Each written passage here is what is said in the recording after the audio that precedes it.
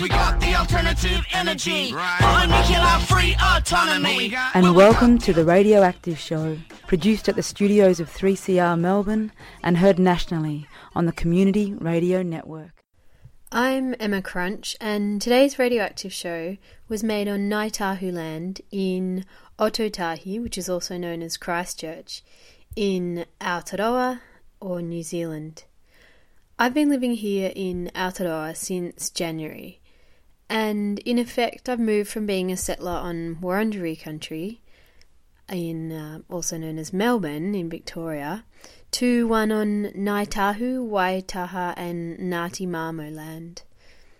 A significant difference in the settler presence between the two nations is that in so-called Australia there is no treaty or treaties, whereas the settlers and Māori in Aotearoa signed a treaty at Waitangi in 1840, which is known as the Treaty of Waitangi, or in Te Reo Māori, Te Tiriti. Today I'll be sharing with you an interview with Catherine Peat. She is a Pākehā, which is the Te Reo Māori word that roughly translates to white settler, resident of Ōtautahi Christchurch, and Catherine's been a long-term advocate and educator for the Treaty of Waitangi, particularly what it means for living in Aotearoa today.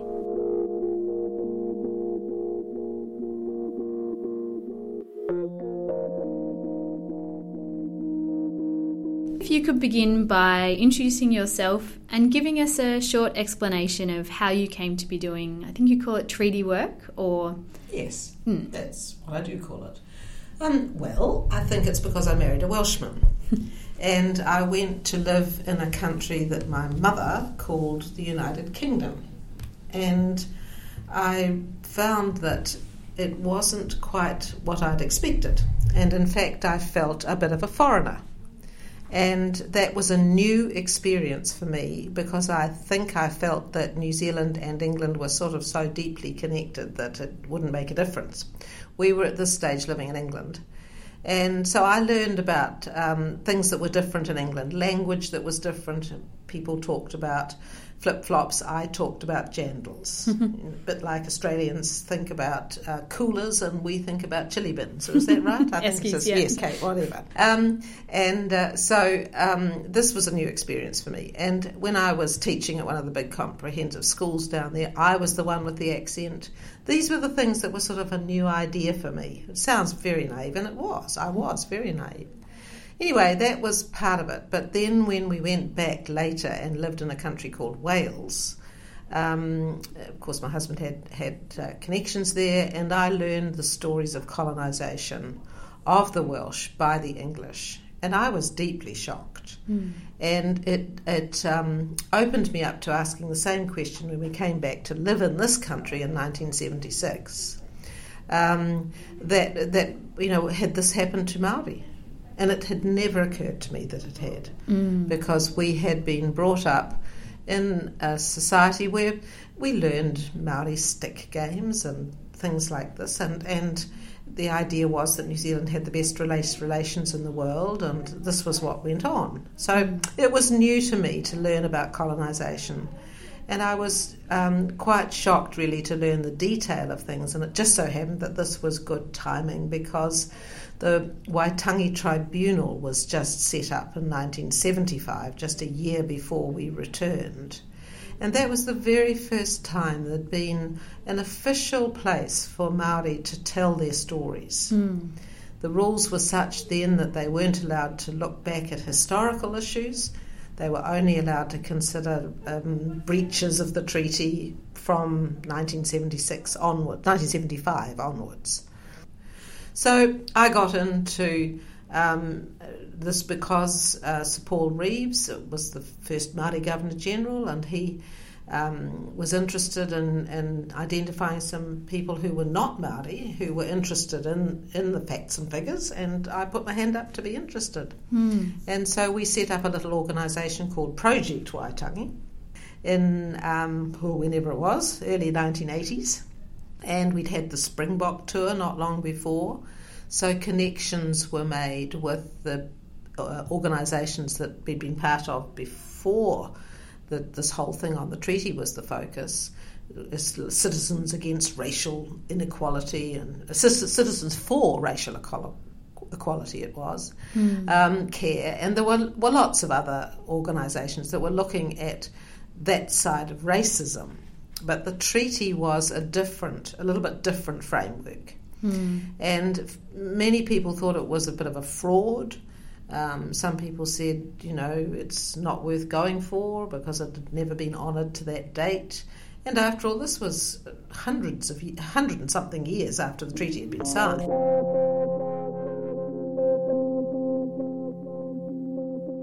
This is The Radioactive Show, and this show has been created in Ōtautahi, Christchurch.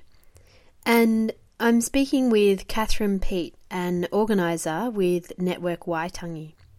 She's just been recalling how she became involved in work around the Treaty of Waitangi. Catherine just referred to the Waitangi Tribunal, which was established in 1975 to investigate breaches of the Treaty of Waitangi. Listeners may or may not be familiar with this. And my next question to Catherine asked her for a bit of a background to the Treaty of Waitangi. Basically, the whole thing really started in terms of relationship with the Western world.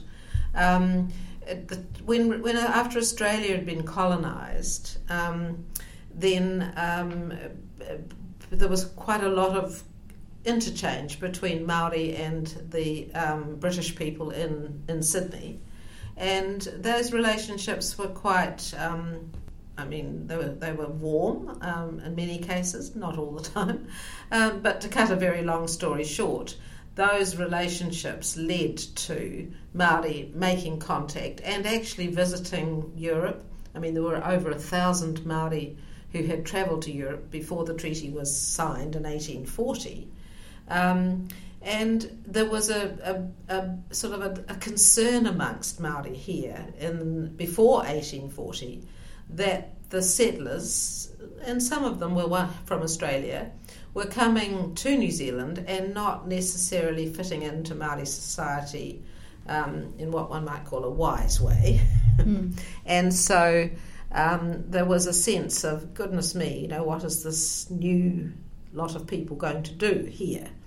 And by 1835, Māori had sort of made a relationship with the King of England at that time, and they had said to him, look, we would like to have a relationship with you, and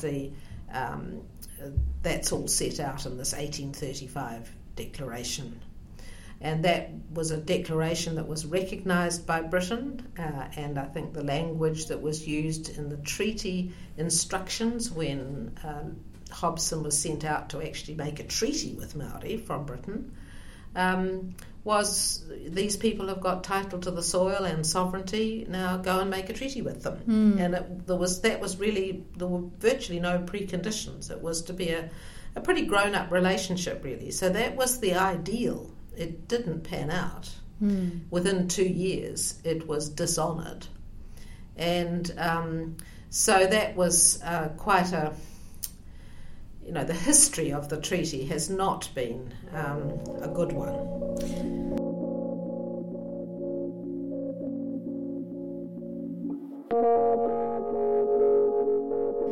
Catherine Peat speaking here about the lead-up to the signing of the Treaty of Waitangi in 1840 in Aotearoa, New Zealand.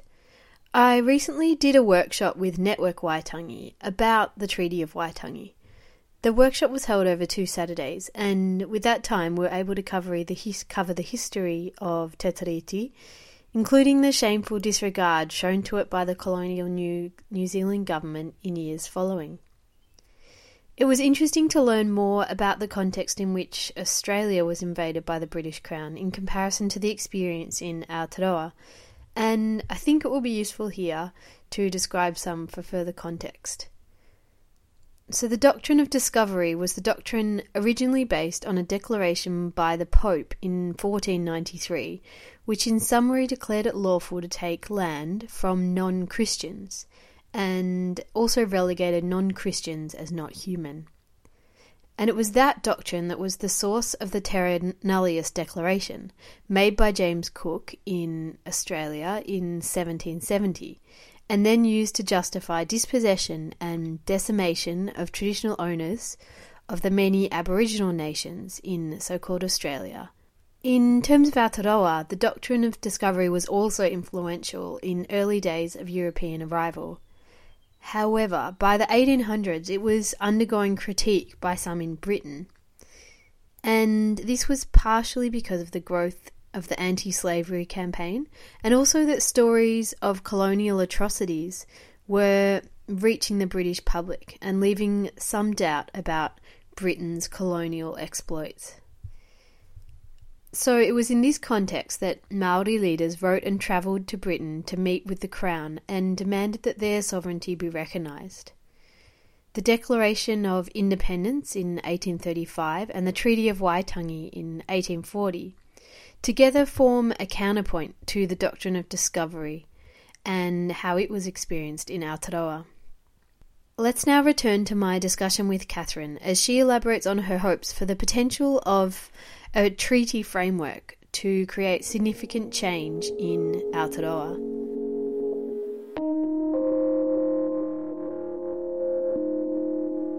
With a framework established in 1840, building on the initiatives of 1835, where the coloniser recognised that the Indigenous people here had title to the soil and sovereignty, and that is a huge thing. And so this was an attempt to set up a form of governance for people who were not Māori so that they could feel as if they belonged. And that is really a very generous thing of an Indigenous people to do, to open their arms and say, come on in, the water's fine, let's work it out. And they came up with really 5 parts to the treaty. And very briefly, it's about living peacefully, and then a new form of governance can be established, provided it doesn't stomp on the previous and established retained authority, and that stays intact. And then those are the first 3 parts of the treaty. Live peacefully, set up your own form of governance, make sure you don't undermine the retained authority that Indigenous people had, and then make sure that whatever you do set up is accessible to those Indigenous people, because they didn't much like the look of Australia. And the Indigenous people were literally excluded. And so this was a lesson to be learned. And then the 5th part of the treaty is about respecting people's belief systems and acting gently with each other. So I always think the preamble about peace and the final article about looking after each other's spirituality is a really lovely surround to the commitment to having an autonomy for people who are not Indigenous, provided they don't damage the retained autonomy of people who are. Yeah, I found in the recent workshop it really interesting to begin to understand that content of the treaty, and that it really was an understanding of the settlers pretty much managing their own affairs more so than coming in and certainly not like managing Māori. It was even a response to some of the misdemeanors and things that were happening, and settlers coming in and being irresponsible, and so that the iwi and Māori leaders were like, well, we need you guys to take care of yourselves and let us do our thing. And well, I think they were a bit fed up, really, and they didn't want to interfere, so they said, well, you do it yourselves, and I think that was, again, an act of generosity. They were also extremely good at feeding the early settlers, allowing them the use of land, but there did need to be some framework around it, because it was a bit running amok in the late 1830s. It needed attention.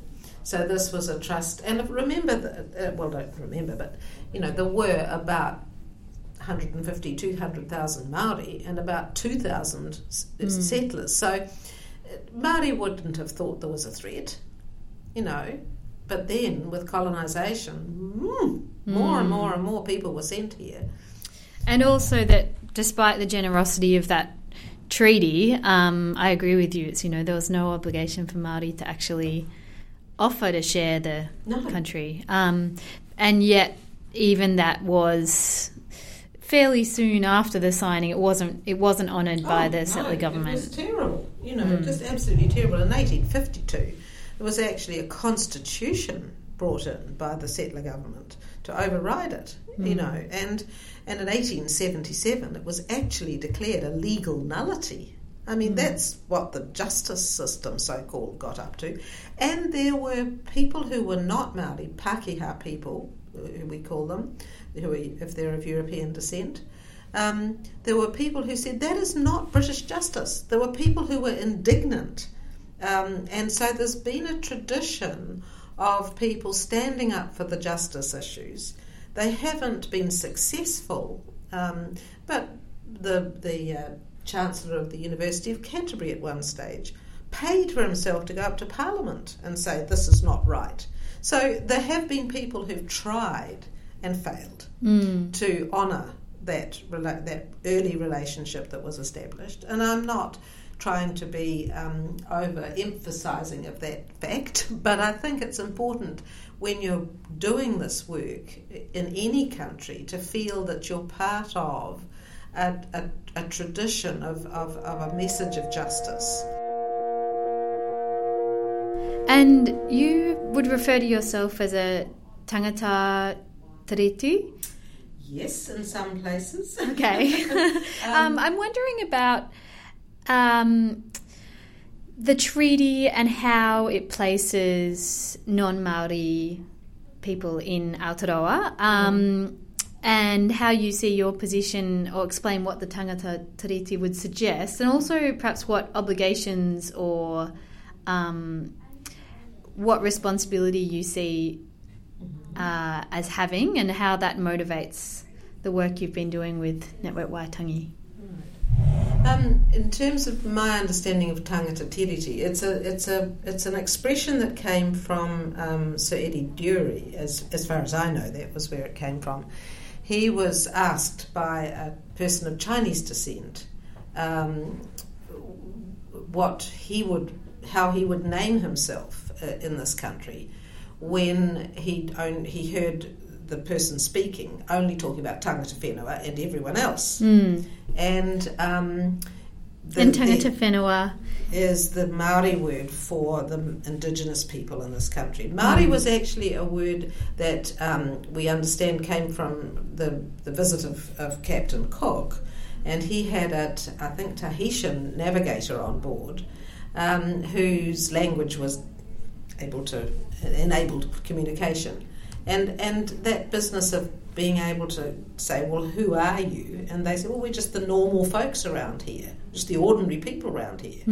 And the word for normal or ordinary in Te Reo is Māori. So that Captain Cook gave it a capital M. But anyway, Sir Eddie Durie had referred to himself during this address as tangata whenua, people of the land. And so this Chinese person who'd been here for some time said, well, I feel I belong. And he said, well, but you're tangata tiriti. And the reason he used that term was that he said that if the treaty is honoured, then people who are not Māori can feel they belong here. And so this is where the language of tangata tiriti came. And I think it's an important thing for people who are living here, who feel as if this is their place, that they do have a way of talking about that without stomping on the status of Māori as tangata whenua, as the indigenous people of this place. So it isn't meant to be a competitive thing at all. It's meant to be a declaration of being an ally, really, to living in this country honourably. And that, I think, is what the treaty means to me. That if we can bring this treaty into profile and and start to honour it properly, then those of us who are not Māori can work within that framework and have a proper relationship with the Indigenous people, which is more respectful than it has been in the past. Thanks for that explanation. I feel like the big question then becomes, how is the treaty properly enacted, and how are past breaches or injustices addressed? I know you are really actively involved in many facets of this in your work. Where do you think in the modern era, and particularly with the current government, where do you think it stands in terms of what shifts or some of the things that could be needed to see the treaty properly? Well, I'm very hopeful, but then I am a bit of an optimist. But the current government has made a big shift, in my view, because they are talking about a commitment to the original text of the treaty, which is actually the first time we've had a real recognition that that is an important thing to come to terms with, that actually those of us who are here by right of the treaty need to respect the fact that the treaty was actually written in Te Reo, and that the meaning of it needs to be understood in that context, because there has been an expression in English, an English version we refer to it as, which does not really reflect the text in Te Reo in any complete way. And so we're keen to press the pause button and say, let's hear Māori voices, let's listen. As one of my sons said something at one time, we've got two ears and one mouth. That's the proportion that I think we need to be using when we come to trying to understand the meaning of this framework for the future that I think is a possibility for us in this country, which does give me a great deal of hope, because the old systems are turning out to be not quite so good for the planet. I think a lot of young people realise that we've run out of planets. I mean, in the olden days when countries used up all their own natural resources, they went off to somebody else's country, colonised it, helped themselves to the resources, and carried on in the same old manner. And now we have run out of countries to colonise. Some people thought we could colonise the moon or Mars, but actually people have realised that that's really expensive and difficult to do. And so maybe we have reached a stage where we can honestly face the fact that we have run out of planets, and we need to learn to live on this one. And Indigenous people have got so much to bring to that conversation.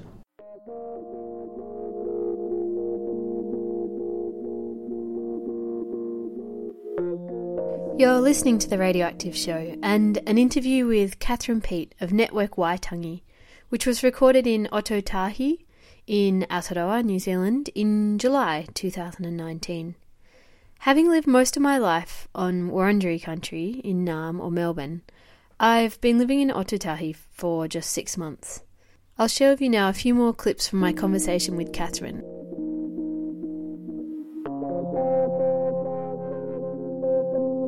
Yeah, I think listeners listeners who are in Australia, I couldn't help but draw comparisons, even though they're very different contexts. But particularly, I know in my home state of Victoria, which is one of the colonial governments there is the beginnings of a treaty process. But one parallel that I've noticed already is that it's still seen as all Aboriginal business, or it's not something that non-Aboriginal people really need to be engaging in discussions or education about.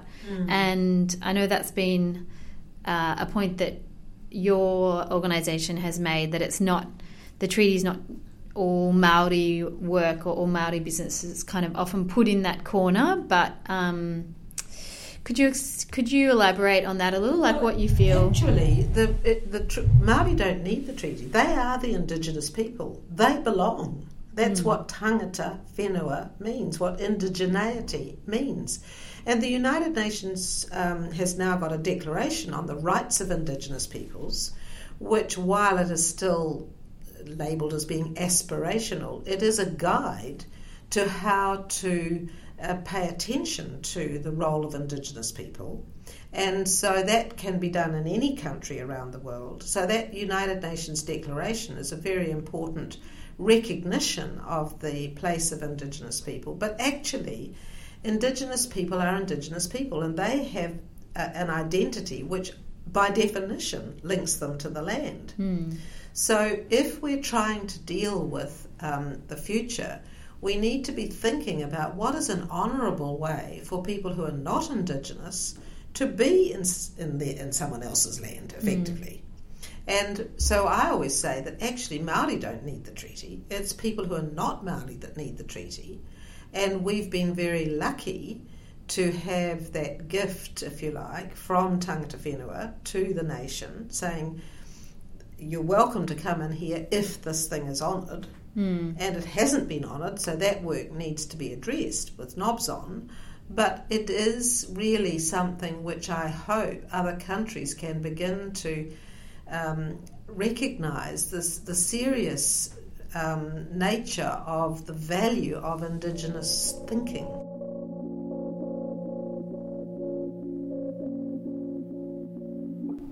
I'm wondering if you feel there's anything you particularly would like to address, Catherine, or... well, I suppose that I am an advocate for people organising for change. You know, if people are moved by anything that we've covered, I think it's really important that they find other people who are also, and that they link the struggles that people have had over the centuries with this movement of saving the planet and of understanding the wisdom of Indigenous people.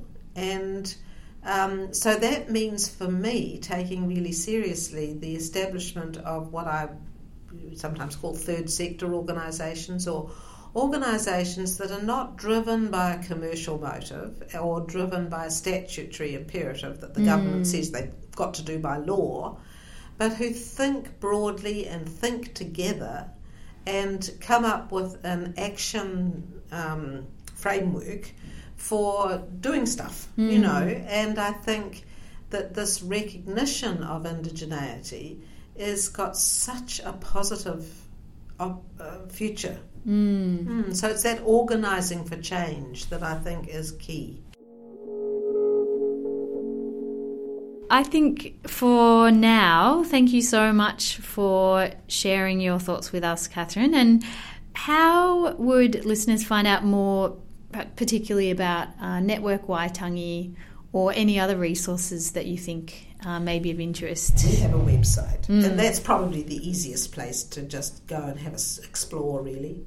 So that is www.NWO, which stands for Network Waitangi o Tautahi, which is the Māori name for Christchurch in New Zealand, .org.nz. So that's www.nwo.org.nz. And we have an email, and you can just email us and say anything, and we'll respond. Amazing. Thank you very much. It's a pleasure. I'm Emma Crunch, and I've been speaking with Catherine Peat on today's Radioactive Show. Catherine works for Network Waitangi. Look them up to find out more about their treaty work. Today's show has been produced in Ōtautahi, Christchurch, for 3CR Community Radio, which sits on the lands of the Wurundjeri people of the Kulin Nation in Fitzroy, Melbourne. We acknowledge their sovereignty, which has never been ceded.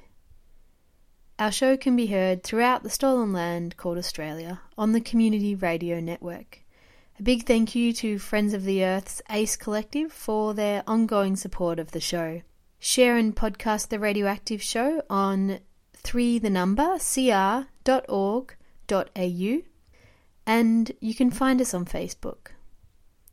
Thanks for listening, and here's to a nuclear-free and peaceful future.